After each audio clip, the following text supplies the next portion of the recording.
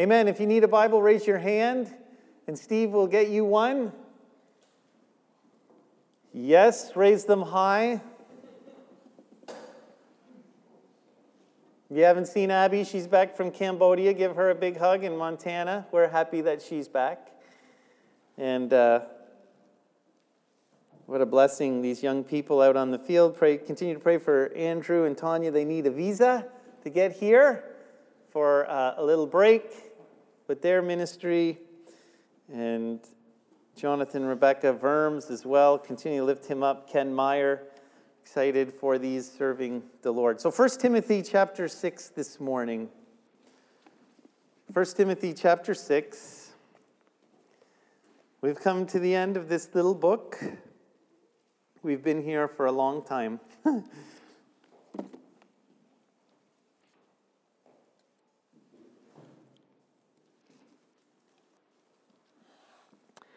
Paul, writing to Timothy, to the church, how the church should function, has talked about many things in this little epistle for the church in Ephesus, for the pastor, leader, Timothy. He's talked about roles, he's talked about doctrine, he's talked about relationships, he's talked about leadership and qualities of leadership. So he's talked about a lot of things, but the one thing he hasn't talked about, which is really important in the life of the church and in our life, he hasn't quite talked about money and resources and materials. And so he's going to give them a little bit of a lesson that we need, as I prayed, to be reminded of continually.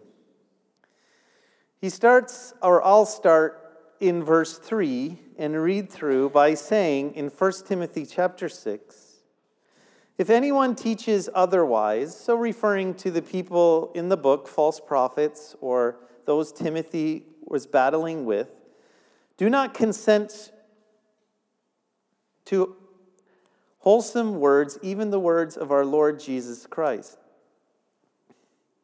and to the doctrine which accords with godliness.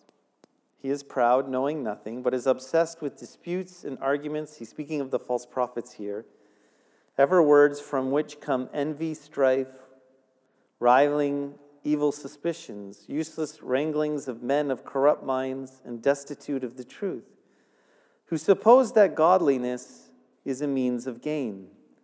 From such withdraw yourself. So here, clearly Paul is saying of these who are speaking heresy or false words to get away, but rather Timothy should speak of teaching which is in accord with godliness. So he goes on to say, now godliness in verse 6 with contentment is great gain. For we brought nothing into this world, and it is certain we can carry nothing out. And having food and clothing, we shall be content with these. But those who desire to be rich fall into temptation and a snare, and into many foolish and harmful lusts which drown men in destruction and perdition.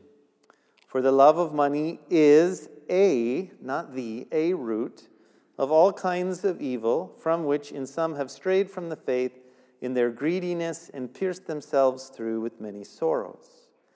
Verse 11, but you, O man of God, I will add woman too, flee these things and pursue righteousness, godliness, faith, love, patience, gentleness. Fight the good fight of faith. Lay hold on eternal life, to which you were called to have confessed the good confession in the presence of many witnesses. I urge you in the sight of God, who gives life to all things, and before Christ Jesus, who witnessed the good confession before Pontius Pilate, that you keep this commandment without spot, blameless, until our Lord Jesus Christ appearing, which he will manifest in his own time. He who is blessed and only potent, King of kings and Lord of lords, he who alone has immortality, dwelling in unapproachable light, whom no man has seen or can see, to whom be honor and everlasting power. Amen. Verse 17, command those who are rich in this present age not to be haughty, nor to trust in uncertain riches, but in the living God, who gives us richly all things to enjoy.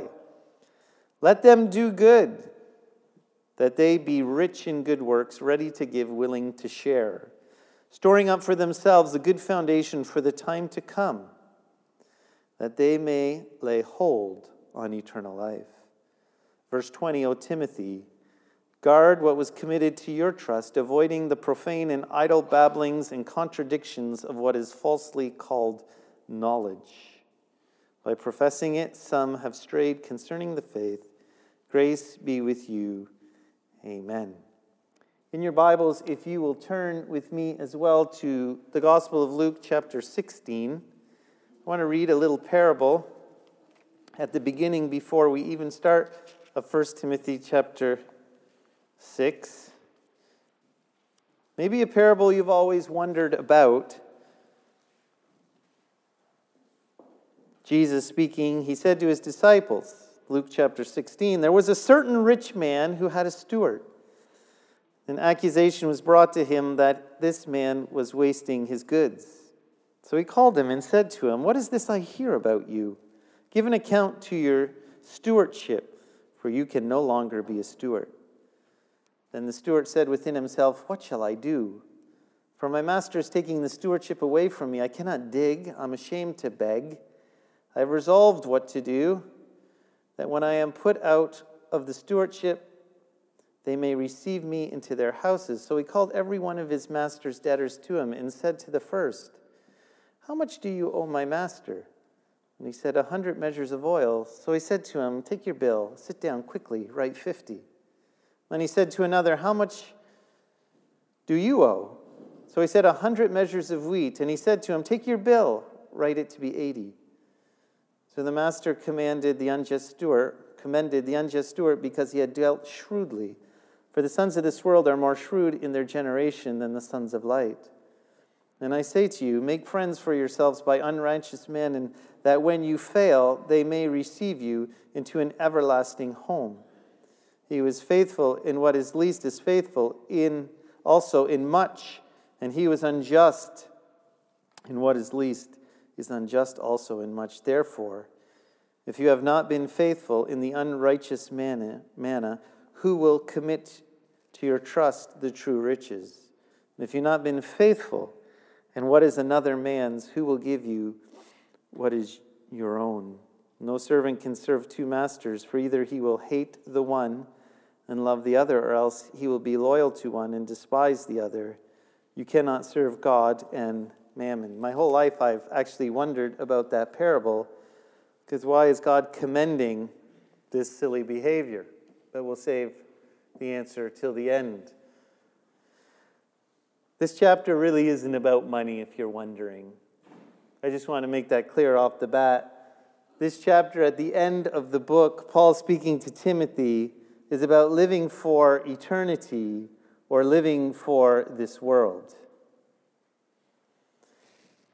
I believe the key verse is in verse 12, to fight the good fight of faith and to lay hold on eternal life. If you're wondering, it is a fight. There is an oppressive spirit of materialism, greediness, not having enough, fear in regards to what we have. It's a fight of faith for sure, because to lay hold of eternal life, we are believing in something we cannot see. You understand that? We know God has said there is eternity and we're to lay up our treasure in eternity, but it's so difficult because it doesn't pay the bills. And for us to believe that there's something more, we have to have faith. And it's hard. Actually, Paul calls us to, in 2 Corinthians chapter 5, verse 7, to walk by faith, not by sight. And in a chapter earlier, in chapter 4, verse 18, Paul would say to the Corinthians, we do not look at things which are seen, but at the things which are unseen. The things that are seen are temporary, but the things which are unseen are eternal. You see, I really believe our battle is a battle of faith. But the problem is when we live for here and now, we're not building our treasure in eternity. All the media, all the books, or the majority of them would tell us maybe you'd be happier if you had a little bit more. And we say we don't covet, or we don't desire to be rich, or we're not worried about the riches we do have. But if we're truly honest with one another, we probably spend way too much time worrying about what we have or what we don't have or what we should have. This is the fight. I have no problem in saying this, that each of you are in a battle, and no one is exempt in this room. Beware you stand, lest you fall. The moment you can say you have it under control, you better watch out. I started marking up my Bible. Caleb, he's into inductive Bible study, and he keeps telling me I should know the chapter before I teach it. I've actually taught this chapter, I think, 4 or 5 times, but just to make him happy in what he's encouraging me in, I read it many times, and I got my little colored pencils out again. I used to do that, and I look for keywords, and you go through the process, every verse. And there are a couple things I do want you to note, and I'm going to share, is that the word godliness is actually mentioned 4 times in this chapter. I have it in orange pencil crayon, but you can see it in your own Bible if you want to underline it, but it's in verse 3, verse 5, verse 6, and verse 11. The other phrase that's mentioned twice, which I tried to emphasize when I read, is in verse 12 and verse 19, where it says to lay hold on eternal life. In regards in our journey to fighting, to live for the unseen or for the seen, there's some things that I saw with the word godliness. And I just wanted to point them out as I looked through this chapter. As he begins and he talks about what true teaching is and what the false prophets in verse 3 are teaching, he says, true teaching of the Lord Jesus Christ is to the doctrine which is in accord with godliness. And I thought of that in terms of eternity and this world. We need to know that the Bible would ask us to be godly, not only for now, but for later. There's an argument that would say, well, I'm only here for a short time. I'm going to experience as much as I can. Or that the pleasure of sins that make me happy, I want to experience now. Well, that's a lie from the devil. I want you to know. If you're living for here and now to satisfy yourself, you're going to give in to sin, and that's not what God has for you. I want you to understand that good teaching always leads you to the truth that God is righteousness, Jesus Christ is righteousness, Jesus lives in you, thus you being righteous, and your journey is becoming what you are. So if you say, well, it doesn't matter if I'm godly or not, I want to live for here and now for this world and everything that's offered for me and not withhold from that sin knowing that there's eternal life, I want to tell you, you're living false doctrine. There is no excuse for sin. But we are called to godliness, and I think sometimes in this fight for eternity or this world, we give in a little bit and we say, I need to satisfy myself now. Every commercial I see is almost like, you deserve it, right? Even your sexuality, you are who you are and you deserve it now. Well, that's not true. You are God's and God lives in you, right? And He is calling you to be what He's made you, and that is righteous and godly. The world is mistaken. It's not about us finding joy in sin now. And oftentimes, we don't recognize that. But your home is not here, and your true joy is not here. It is with Christ, and we should be living for eternity. As he moves on, he says this then in verse 5.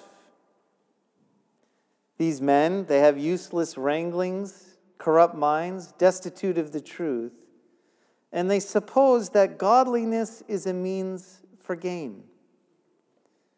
I would say even within the church, another thought in terms of living for eternity or living for now is this, that some people say, if you come to Christ, your life's going to be great, and everything's going to be perfect. And if you become godly, you're just going to gain everything you need. Okay. Is anyone by experience going to say, well, it doesn't seem to be going that way right now? This lie that if I become godly or I accept Christ, meaning that I'm going to gain and not experience hard times, is false doctrine. And I want to tell you that this is heresy that's running rampant in Christian circles. That you'll be rich if you become a Christian. That if you want something, you just have to ask for something. And you will experience no tribulation. And your life will be one of ease. And if it's not, you're just not godly enough. And then when things don't go your way, what do you think? I'm the worst Christian ever. You see, the problem with that whole doctrine, it's about here and now, and me gaining now. When Christ would say, we're to build our treasure in eternity. And sometimes we have to go through difficult times now because we're building to be with him forever. The problem is when that doctrine would say to us, you can have anything you want now. It's not true. We're not living for eternity. We're living for here and now. And I guess I'm going to mention more and more. I guess my question for myself and everyone here today is, where is our heart? Is it to live for ourselves and to gain today? Or is it to live for Christ to gain for eternity? It's interesting because the next word, godliness, says this. Now, godliness with contentment is great gain. To do the right thing and to be happy in it, or content, which not necessarily an emotion, it's a deep-seated joy and peace that it's okay no matter what I do. That's how we're called to live. This spring, I'm getting sick of chores.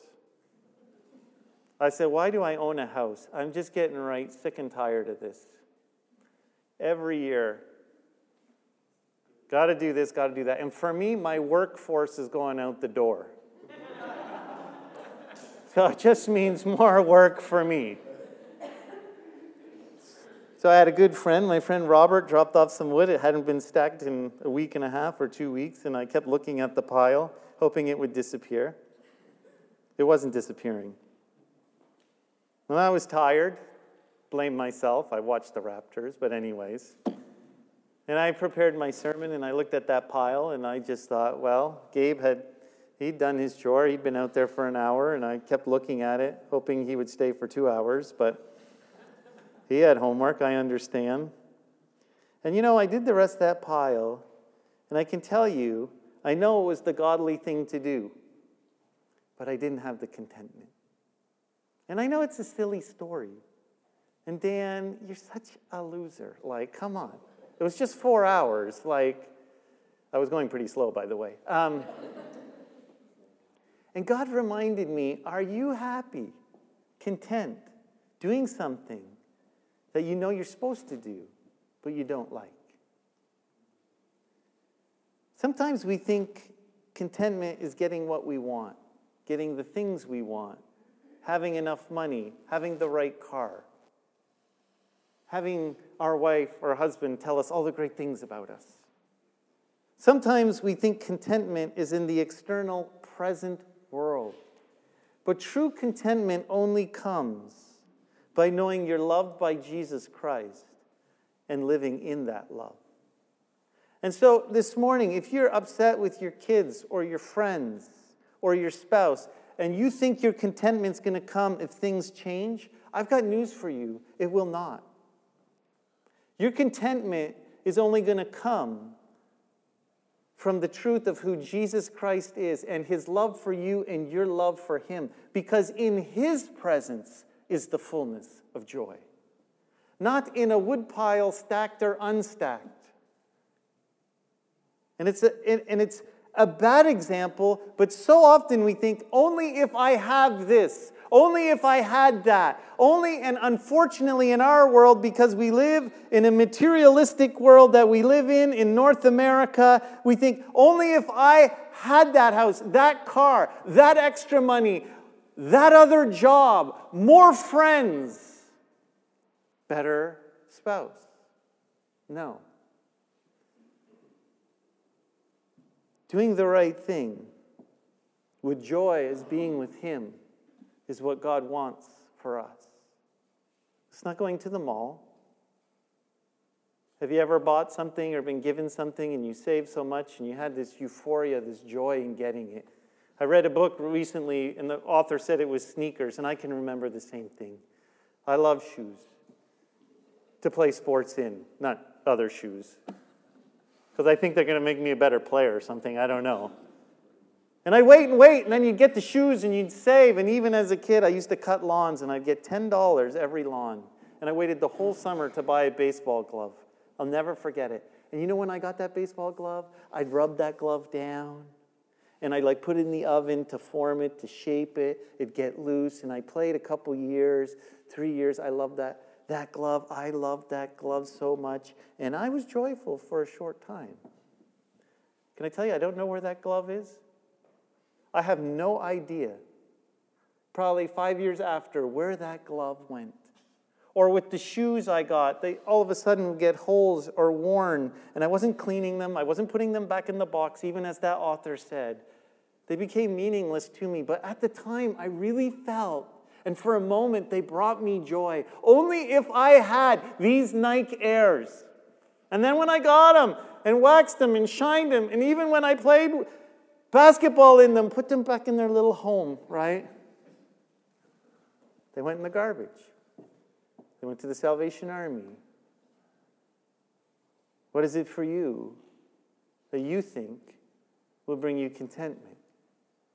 And it's not only things, it's people. And the chapter here is about eternity, because if we think the physical, worldly will bring us continual contentment, you are mistaken. It's not your dream home. It's not your dream job. It's not the restaurant. It's only Jesus Christ and his love and living in it that will give you joy. It's a fight because we live in lies. Again, lie after lie after lie that you have to face each and every day from the world around you. No. It's godliness with contentment. And he goes on even with that to say, if you desire to be rich, thinking that will bring you contentment, you fall into a temptation, a snare, into foolish and harmful lusts. And obviously the verse we all know, for the love of money. It's not money, it's the love of money. And it's not even money, it's my heart that's the problem, because money brings me what I want and comfort and security, but that is a root of all sorts of evil. It can be relationship. For the love of sexuality or relationships is a root. It's money, it's anything. Anything that takes precedence over Jesus Christ that you think will bring you contentment, it's not going to work. And unfortunately, some of us stray from the faith because we're greedy. And we pierce ourselves through with many, many sorrows. But what should happen? We should focus on the internal, which leads to the eternal. What should we pursue? Well, we should flee from the things of this world that would bring us contentment and pursue righteousness. And here's that word for the fourth time in verse 11, godliness, faith, love, patience, gentleness. We should focus on Jesus. He is our righteousness. We should focus on Jesus. He is the one who makes us godly. We should focus on Jesus because our faith in him will change our life. We should focus on Jesus because he is love, and when we experience his love, we're changed. We should focus on patience because he is patient and he's calling us to be patient and to be gentle like he is gentle. We're to pursue the things that would change us on the inside, that would allow us to lay treasure in eternity and not the external things which only last for a moment. Godliness. There's a lot of heresy in the Bible, in our world. But the truth is, we need to fight the good fight of faith and lay hold of eternal life. Are you building your treasure in eternity? I often thought to myself, well, how do I lay hold of eternity? How do I do that? And I think that's answered in verse 17, because I believe we're all rich in North America in a way. If you think you're poor because you're comparing yourself, well, 2/3 of the world doesn't have what you have. So in this present age, truly we are rich, but we're not to be haughty or trust in that. But we're supposed to live for God, who gives us richly all things to enjoy. But we're to do good, to be rich in good works, ready to give, willing to share, storing up for ourselves a good foundation for the time to come, that we may lay hold of eternal life. Every time I read a chapter like this, I have to check my heart first. And God says, how are you doing in giving? I've given you so much. When I was young, I was more zealous. I was crazy. And I don't say this to bring glory to myself or anything. I remember I was married and I felt God say to me, I want you to give half of every financial gift you receive on your wedding day. I want you to give it away. And I said, well, no way. But I thought I better ask my bride-to-be about that. Because 50% is a lot, and I thought to myself, well, if I say to her, I think God's asking us to tithe our wedding gift, she's going to say 10, and if she says 10 and I think 50, then it's not God, because we're not in agreement. And I remember saying to Amy one day before we were married, I kind of feel like God's asking us to give something a little bit when people give us money. What do you think would be a percentage to tithe on our wedding gifts? Without blinking, she kept walking forward and she said, 50%. I was so zealous in wanting to do that, but as the years have progressed, it seems my hands have got a little tighter on the things that I need and want.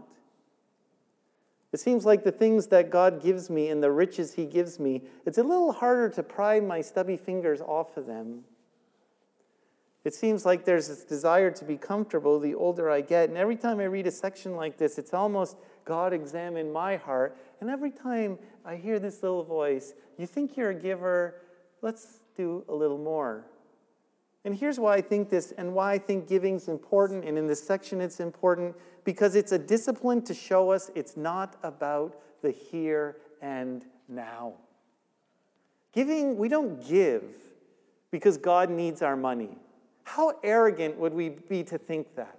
The one who created the universe and has all, well, God needs my tithe or my money this week, because if not, Northgate or the kingdom of God will shut down.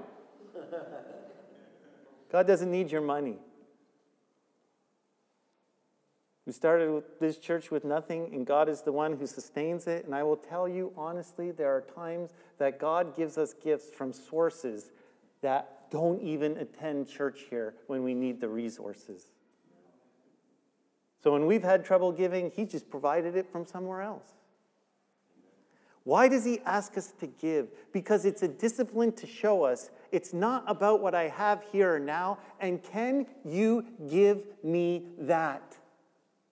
Because it's not about that, and it's not about here and now. And if you can focus on that discipline, you can understand it's not about what I have, and if God asks me for it, I can give it to Him.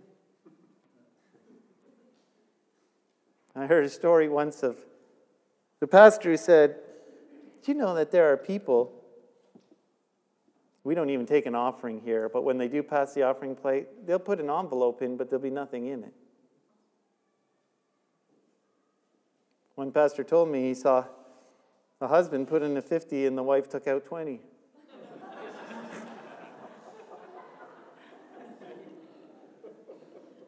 Even at Northgate once, I had someone in the offering box saying he was making change.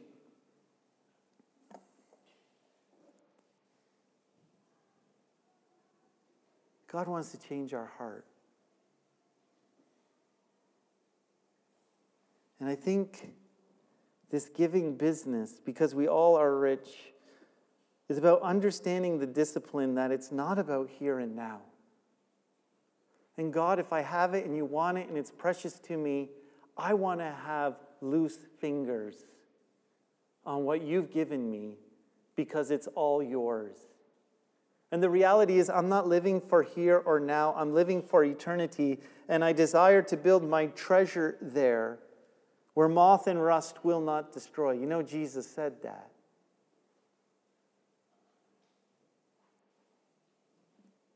How much have you invested in your eternal future?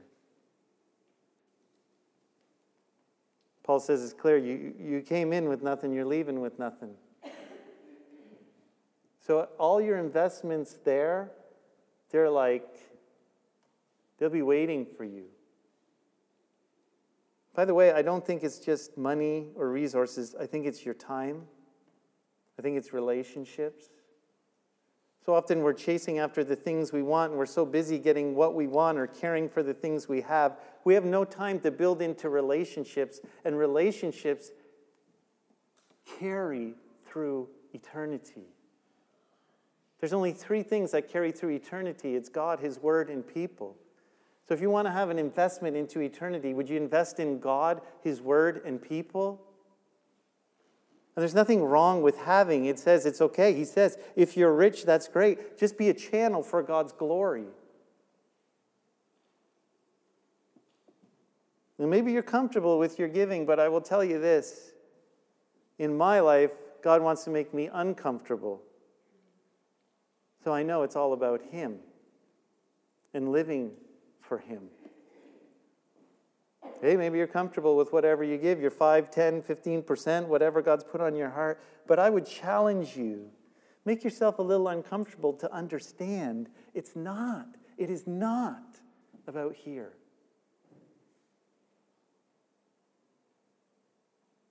Where your treasure is, that's where your heart is. Think about that. Jesus said that.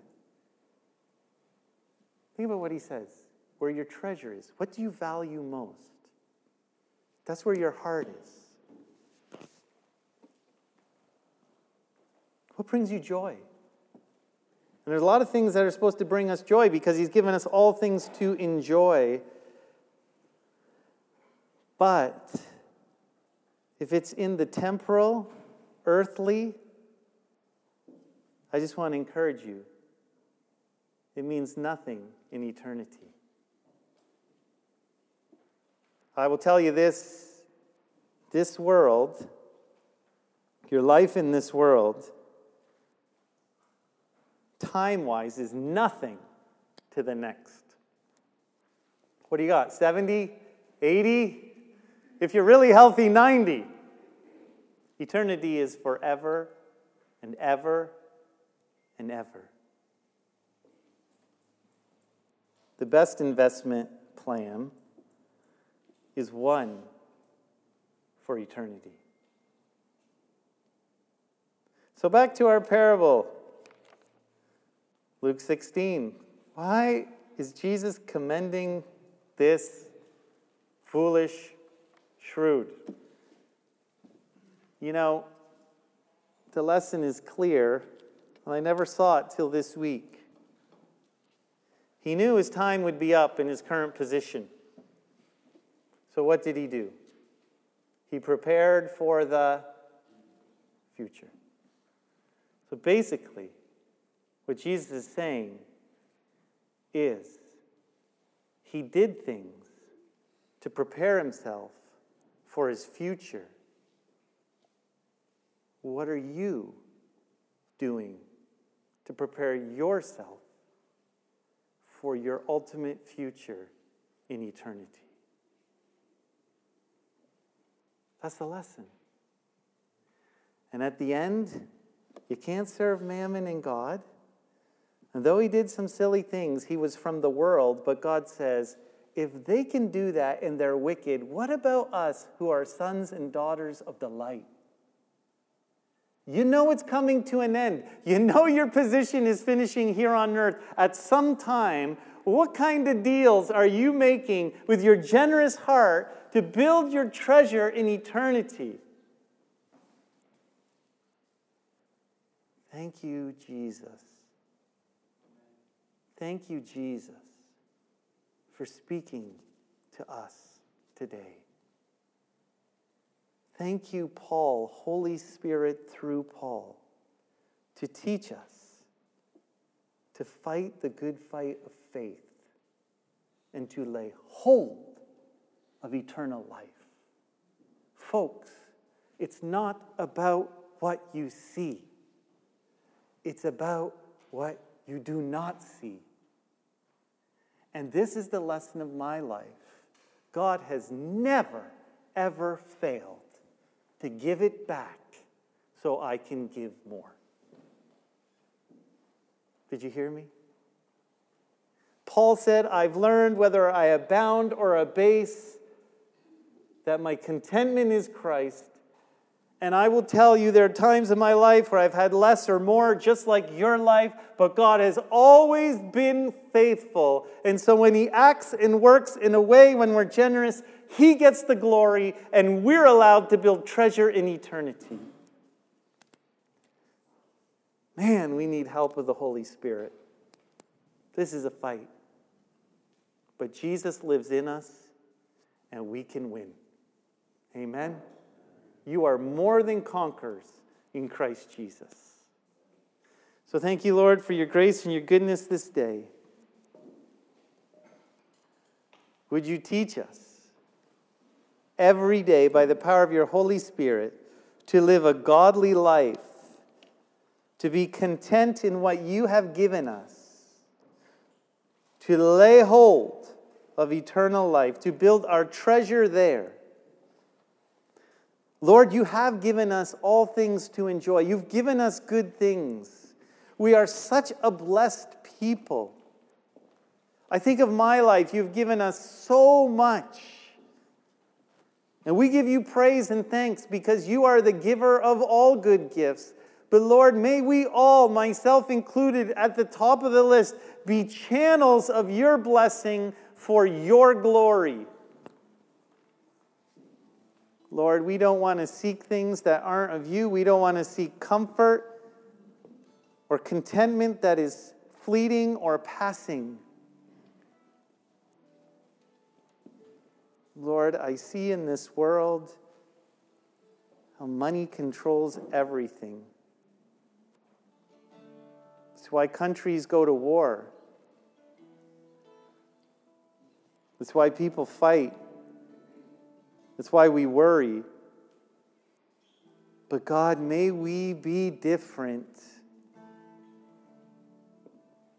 Holy Spirit, would you show us now that we are loved, that we can love you back, and that our true joy comes from you. And when we love someone, because we're loved, we can give anything, because it means nothing to the love we feel. May our treasure, may our heart be in Jesus Christ this morning. The elements are in the back. We're going to be reminded of the love of Christ, his body and his blood. We're going to worship him and be in his presence. This morning, just examine your heart. Know that the Lord loves you. He forgives me. He forgives you. And he calls us to live godly lives, living in him. You're forgiven. I'm forgiven. That's the joy of this moment because of Jesus. Get to worship him and give him thanks this morning. Randy's going to sing. The elements are in the back. Let's enjoy this, being in his presence for his glory. Amen.